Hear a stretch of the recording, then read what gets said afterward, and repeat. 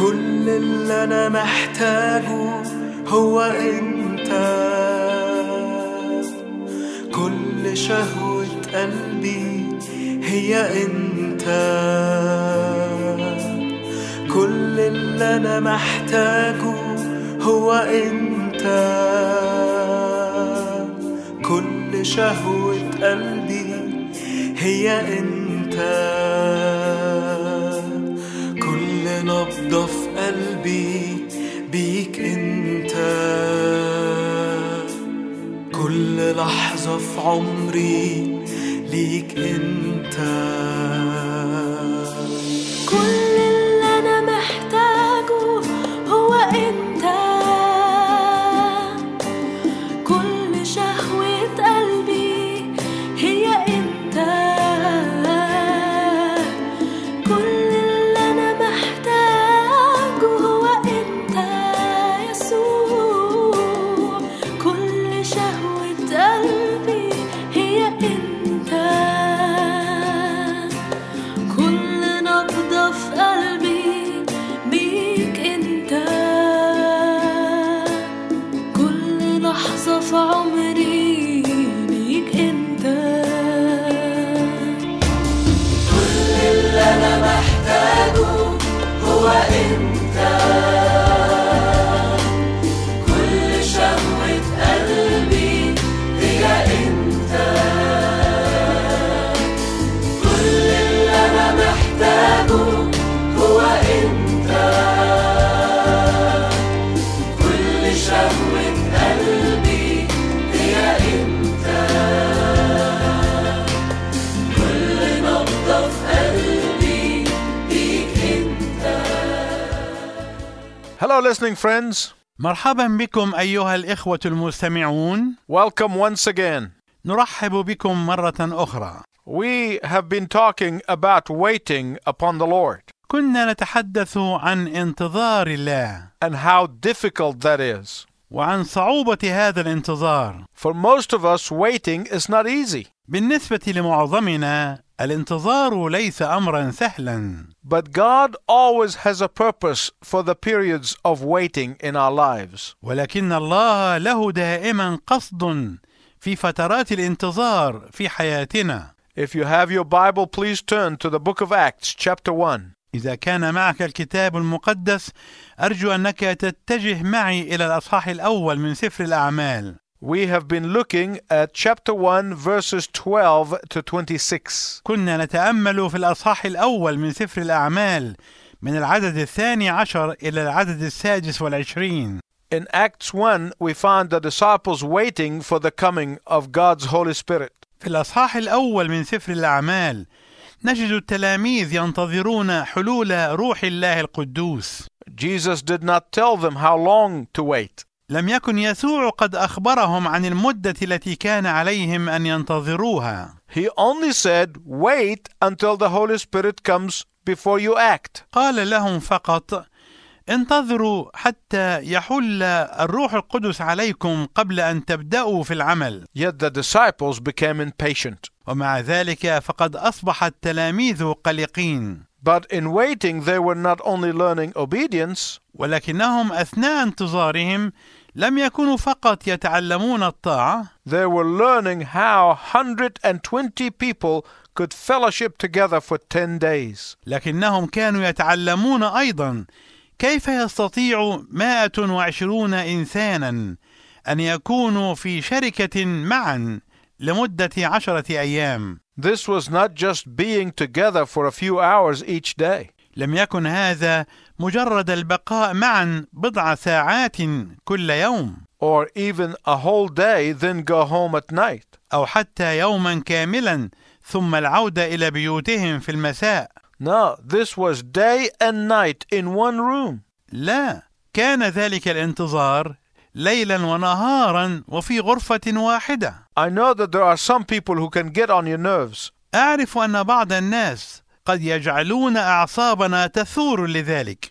I know that some people can irritate us. وأعرف أن بعض الناس قد يثيرون غضبنا وسخطنا. I know there are people who can be pure pain at times. وأعرف أن بعض الناس قد يكونون في بعض الأوقات مصدر ألم ومعاناة لنا، but we cannot live our Christian life in isolation. ولكننا لا نستطيع أن نعيش حياتنا المسيحية في معزل عن الناس. If we are to grow in Christ, we need people. فإذا كان علينا أن ننمو في المسيح فإننا نحتاج إلى الناس. If we are to develop the character of Christ, we need people. وإذا كان علينا أن ننمي شخص المسيح فإننا نحتاج إلى الناس. If we are to exhibit the marks of Christ, we need people. وإذا كان علينا أن نظهر علامات المسيح فإننا نحتاج إلى الناس. So in waiting, the apostles were learning obedience. في الانتظار كان الرسل يتعلمون الطاعة. In waiting, they were learning to fellowship together. في الانتظار كانوا يتعلمون الشركة معا. In waiting, they were learning to pray together. في الانتظار كانوا أيضا يتعلمون الصلاة معا. What were they praying about? ماذا كانوا يصلون لأجله؟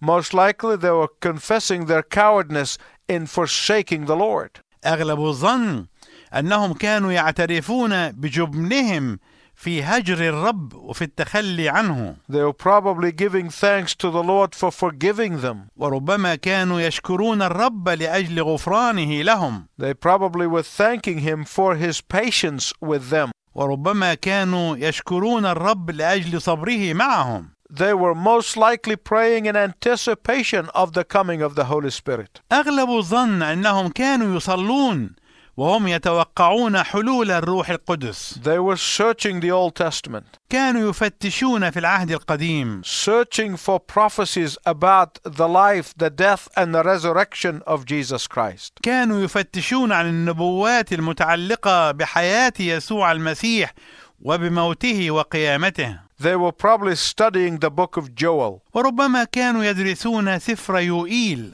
especially chapter 2, verses 28 to 32. خصوصا الأصحاح الثاني من العدد 28 إلى العدد 32، trying to learn more about the coming of the Holy Spirit. وهم يحاولون أن يتعلموا أكثر عن مجيء الروح القدس. Waiting for the Lord strengthens the apostles. انتظار الرب يقوي الرسل. But secondly, ثانيا، waiting for the Lord separates the apostates. انتظار الرب يفصل المرتدين. Look at verses 16 to 20 تأمل من العدد 16 إلى العدد 20 of Acts chapter 1. من الأصحاح الأول من سفر الأعمال. What is an apostate? من هو المرتد؟ An apostate is the person who once knew the gospel المرتد هو الشخص الذي عرف الإنجيل مرة and may have accepted it intellectually, وربما يكون قد قبله عقليا، but has since turned their back on the gospel. ولكنه بعد ذلك أدار ظهره للإنجيل. We have many apostates in the world today. ويوجد كثيرون من المرتدين في العالم اليوم. Those who preach the denial of the virgin birth. أولئك الذين ينادون بإنكار الميلاد العذراوي.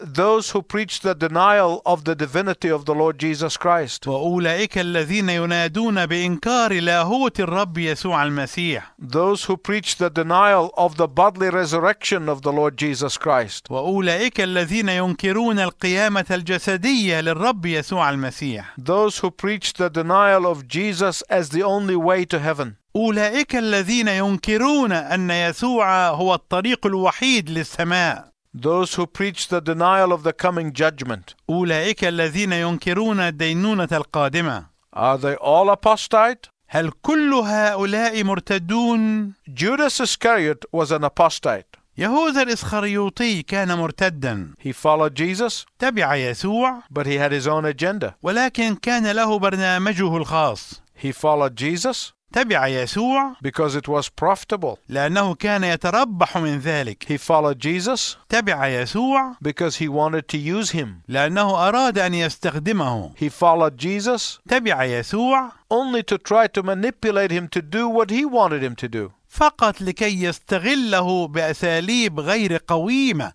ليدفعه إلى أن يفعل ما كان يهوذا يريد أن يفعله. And when Jesus did not do what Judas wanted him to do, he betrayed him. وعندما لم يعمل يسوع ما أراده يهوذا أن يعمله، خانه. Judas represents those who throw away the most incredible opportunities in life. يهوذا يمثل أولئك الذين يضيعون أروع الفرص في الحياة. Judas represents those who go to church and hear the gospel message. يهوذا يمثل أولئك الذين يذهبون إلى الكنيسة ويسمعون رسالة الإنجيل And they may believe it intellectually, وربما يصدقونها ويقبلونها عقليا، but never commit their life to Christ. ولكنهم لا يسلمون حياتهم للمسيح أبدا. Judas represents those who may be religious people, يهوذا يمثل أولئك الذين يترددون على الكنيسة who have been privileged to hear the word of God, وينالون امتياز الإصغاء إلى كلمة الله، but it takes no hold of them. ولكنها لا تؤثر فيهم. Judas represents all those who follow Jesus يهوذا يمثل كل أولئك الذين يتبعون يسوع only for what they can get out of him. فقط من أجل ما يمكن أن يكتسبوه منه، And when he does not give them what they want, they betray him. ولكن عندما لا يعطيهم ما يريدونه يخونونه. Here in verses 16 to 18, وهنا من العدد 16 إلى العدد 18 Peter is giving us a detailed account of how Judas committed suicide. يقدم بطرس سردا تفصيليا عن كيفية انتحار يهوذا. Obviously, he tried to hang himself from a tree on a cliff. من الواضح أنه عندما أراد أن يشنق نفسه من شجرة فوق الجبل، His weight tore the branch and his body was smashed by the rocks in the valley below. فإن ثقله مزق الغصن فتهشم جسده بالصخور في الوادي الأسفل. By the way, when Judas returned the 30 pieces of silver, وعلى فكرة عندما رد يهوذا 30 من الفضة، which was the amount he received from the Jewish leaders to deliver Jesus, وهو المبلغ الذي كان قد أخذه من قادة اليهود ليسلم يسوع، they would not keep the money. لم يريدوا أن يحتفظوا بالنقود. These hypocrites said, "This is blood money." وقال المنافقون هذا ثمن دم. So they gave it to charity. لذلك قرروا أن يخصصوه للأعمال الخيرية. They bought a cemetery to bury the strangers among them. فاشتروا مقبرة لدفن الغرباء بينهم. My listening friends, let me give you a warning. أيها الأصدقاء المستمعون، دعني أقدم لكم هنا تحذيرا لنا جميعا. Judas' sin of betraying Jesus was no greater sin than Peter's sin of denying Jesus. لم تكن خطية يهوذا في خيانة يسوع أكبر من خطية بطرس في إنكار يسوع. Both men sinned equally. فكل من الرجلين أخطأ على قدم المساواة مع الآخر. But why did one go to become a great apostle and the other had his body smashed to pieces? لكن لماذا استمر واحد منهما ليصبح رسولا عظيما بينما تمزق جسد الآخر إلى أشلاء؟ Why one ended up in heaven and the other's soul damned in hell for eternity? لماذا اتجه واحد منهما إلى السماء ودينت نفس الآخر في الجحيم إلى الأبد؟ The difference is this. الفرق هو هذا. Peter truly recognized his sin. أدرك بطرس حقا خطيته. He wept over his sin. فبكى على خطيته. He repented of his sin. وتاب عن خطيته. And he asked for forgiveness of his sin. وطلب الغفران لخطيته. But Judas allowed his accusing conscience to be mingled with his pride. لكن يهوذا سمح لضميره المشتكي أن يمتزج بكبريائه. And he refused to repent. فرفض التوبة. And thus spends eternity in the abyss. وهكذا يقضي الأبدية في الهاوية. My listening friend, please listen to me very carefully. أيها الأصدقاء المستمعون، أرجو أنكم تصغون إلي جيدا. There are only two ways to deal with sin. هناك طريقتان فقط للتعامل مع الخطية. The right way and the wrong way. الطريقة الصحيحة والطريقة الخاطئة. Hiding it, ignoring it, and denying it is the wrong way. الطريقة الخاطئة هي إخفاء الخطية وتجاهلها وإنكارها. And will result in eternal torment. والنتيجة عذاب أبدي. but confessing it, repenting of it, and asking Jesus to forgive it ولكن الاعتراف بها والتوبة عنها وطلب الغفران من يسوع will send you to eternity in heaven with him. سوف يقودك إلى الأبدية في السماء معه. That choice is yours. والخيار أمامك. Peter chose repentance, brokenness, and humility. اختار بطرس التوبة والانكسار والتواضع. But Judas chose arrogance and pride. واختار يهوذا العجرفة والكبرياء. In fact, verse 20 tells us that hell was Judas's own choosing. وفي الواقع فإن العدد 20 يخبرنا أن يهوذا اختار الجحيم لنفسه. Here is something that's very important that I don't want you to miss. وهنا شيء مهم جدا لا ينبغي أن يفوتك أبدا. The people who will end up in hell الناس الذين سوف تنتهي حياتهم في جهنم will be there because they choose to go there. هم سيكونون هناك بمحض اختيارهم. Not living for Christ is choosing hell. عدم الحياة للمسيح معناه اختيار الجحيم. It is our deepest prayer that you will choose Christ. إننا نصلي من أعماق قلوبنا أنك تختار المسيح And that you would choose him today. وأنك تختاره اليوم. Waiting for God strengthens the apostles. انتظار الرب يقوي الرسل. Waiting for God separates the apostate from the apostles. انتظار الرب يفصل المرتدين عن الرسل. Thirdly, ثالثا waiting for God solidifies the anointed. انتظار الرب يثبت الممسوحين المكرسين ويرسخهم. Because the apostles waited on the Lord, لأن الرسل انتظروا الرب they learned obedience. تعلموا الطاعة They learned fellowshipping together. وتعلموا الشركة معا They learned to pray together. وتعلموا أن يصلوا معا And they also learned to discern together. وتعلموا أيضا أن يميزوا الأشياء معا. They were able to discern God's choice for Judas's replacement. فاستطاعوا أن يميزوا اختيار الله لمن يحل محل يهوذا. In many years, I have met a lot of people who thought that they were called to full-time ministry. في حياتي التقيت مع أناس كثيرين كانوا يظنون أنهم مدعوون للتفرغ للخدمة. My initial inclination is to discourage them. وكنت أميل مبدئيا إلى عدم تشجيعهم. Why do I say this? لماذا أقول هذا؟ Because if they are truly called of God, they cannot get away from God. لأنهم إذا كانوا مدعوين حقا من الله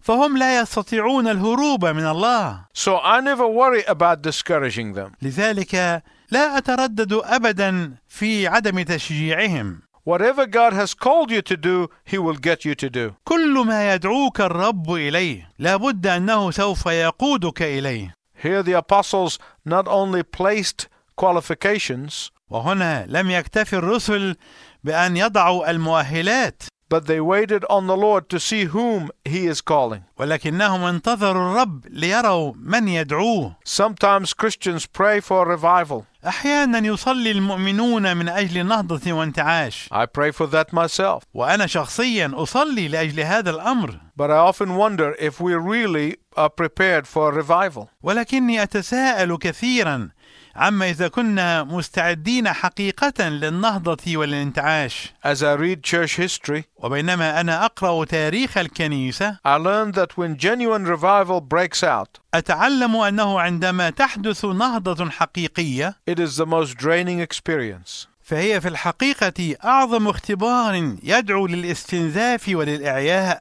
It is draining emotionally, physically, and spiritually. فهي تستنزف عاطفيا وجسديا وروحيا.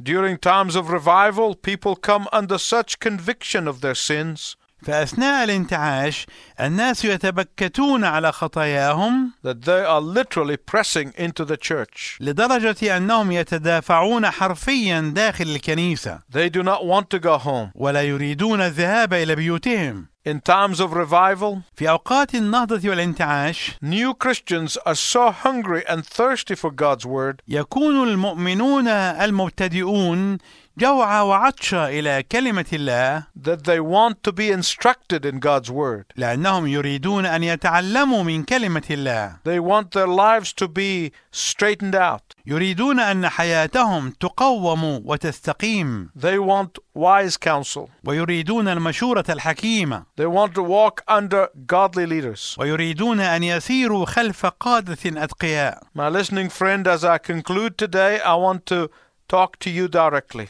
أيها الأصدقاء المستمعون، ونحن نقترب من نهاية هذه الحلقة اليوم، أود أنني أسألكم سؤالا. As you're listening today, you may have heard the voice of God speaking to you. وأنت تصغي إلينا اليوم، ربما تكون قد سمعت صوت الله يتحدث إليك. Like Judas, you may have been following Christ. ربما تكون مثل يهوذا، ظللت تتبع يسوع From a distance. من بعيد.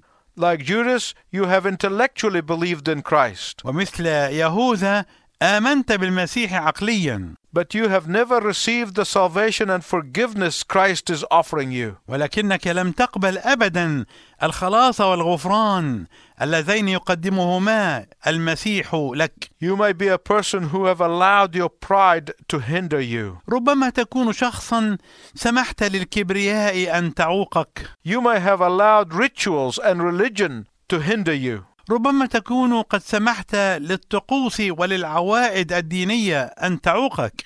You may have allowed your denominational affiliation to hinder you from crowning Jesus to be the king of your life. ربما تكون قد سمحت لانتمائك المذهبي أن يعوقك عن أن تتوج يسوع الملك لحياتك. If God has spoken to you today, إذا كان الله قد كلمك اليوم، don't put it off. لا تؤجل. Respond to his loving invitation. استجب لدعوة الحب التي يقدمها لك. And then write to us and let us know. واكتب إلينا لكي نعرف اختبارك. So that we can pray for you. حتى نستطيع أن نصلي لأجلك. Until we meet next time, I wish you God's richest blessing. وإلى أن نلتقي معا في المرة القادمة، أرجو لكم بركات الله الوفيرة.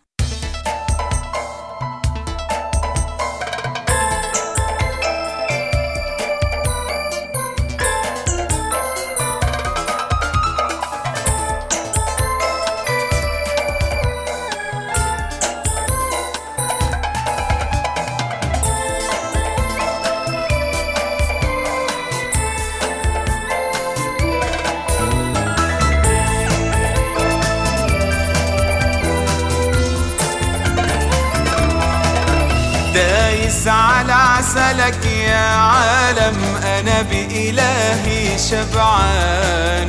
مر المي اللي بتعطيها عمر ما تروي العطشان. دايس على عسلك يا عالم، أنا بإلهي شبعان.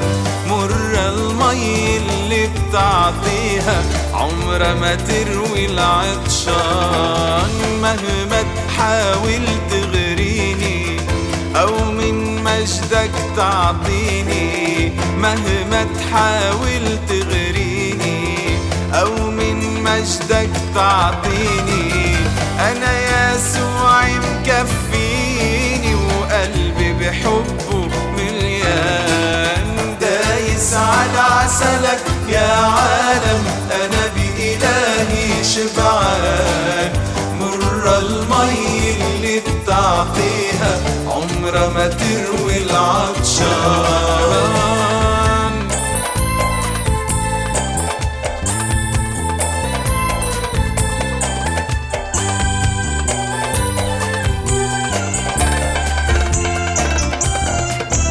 أنا نفسي أبي وفرحاني بابن الإنسان. بدمه اشتراني وخلاني ملك وسلطان. أنا نفسي أبي وفرحاني بابن الإنسان. بدمه اشتراني وخلاني ملك وسلطان. لا فلوس فلوسك ولا ذهبك ولا حتى كنوز الدنيا كمان مش رح اقبلها لو كانت على عرشك رح بتملكني زمان. لا فلوسك ولا ذهبك ولا حتى كنوز الدنيا كمان مش رح اقبلها لو كانت على عرشك رح بتملكني زمان. مهما تحاول تغريني أو من مجدك تعطيني، مهما تحاول تغريني أو من مجدك تعطيني، أنا يسوع مكفيني وقلبي بحبه مليان. دايس على عسلك يا عالم، أنا بإلهي شبعان. مر المي اللي بتعطيها عمرها ما تروي العطشان.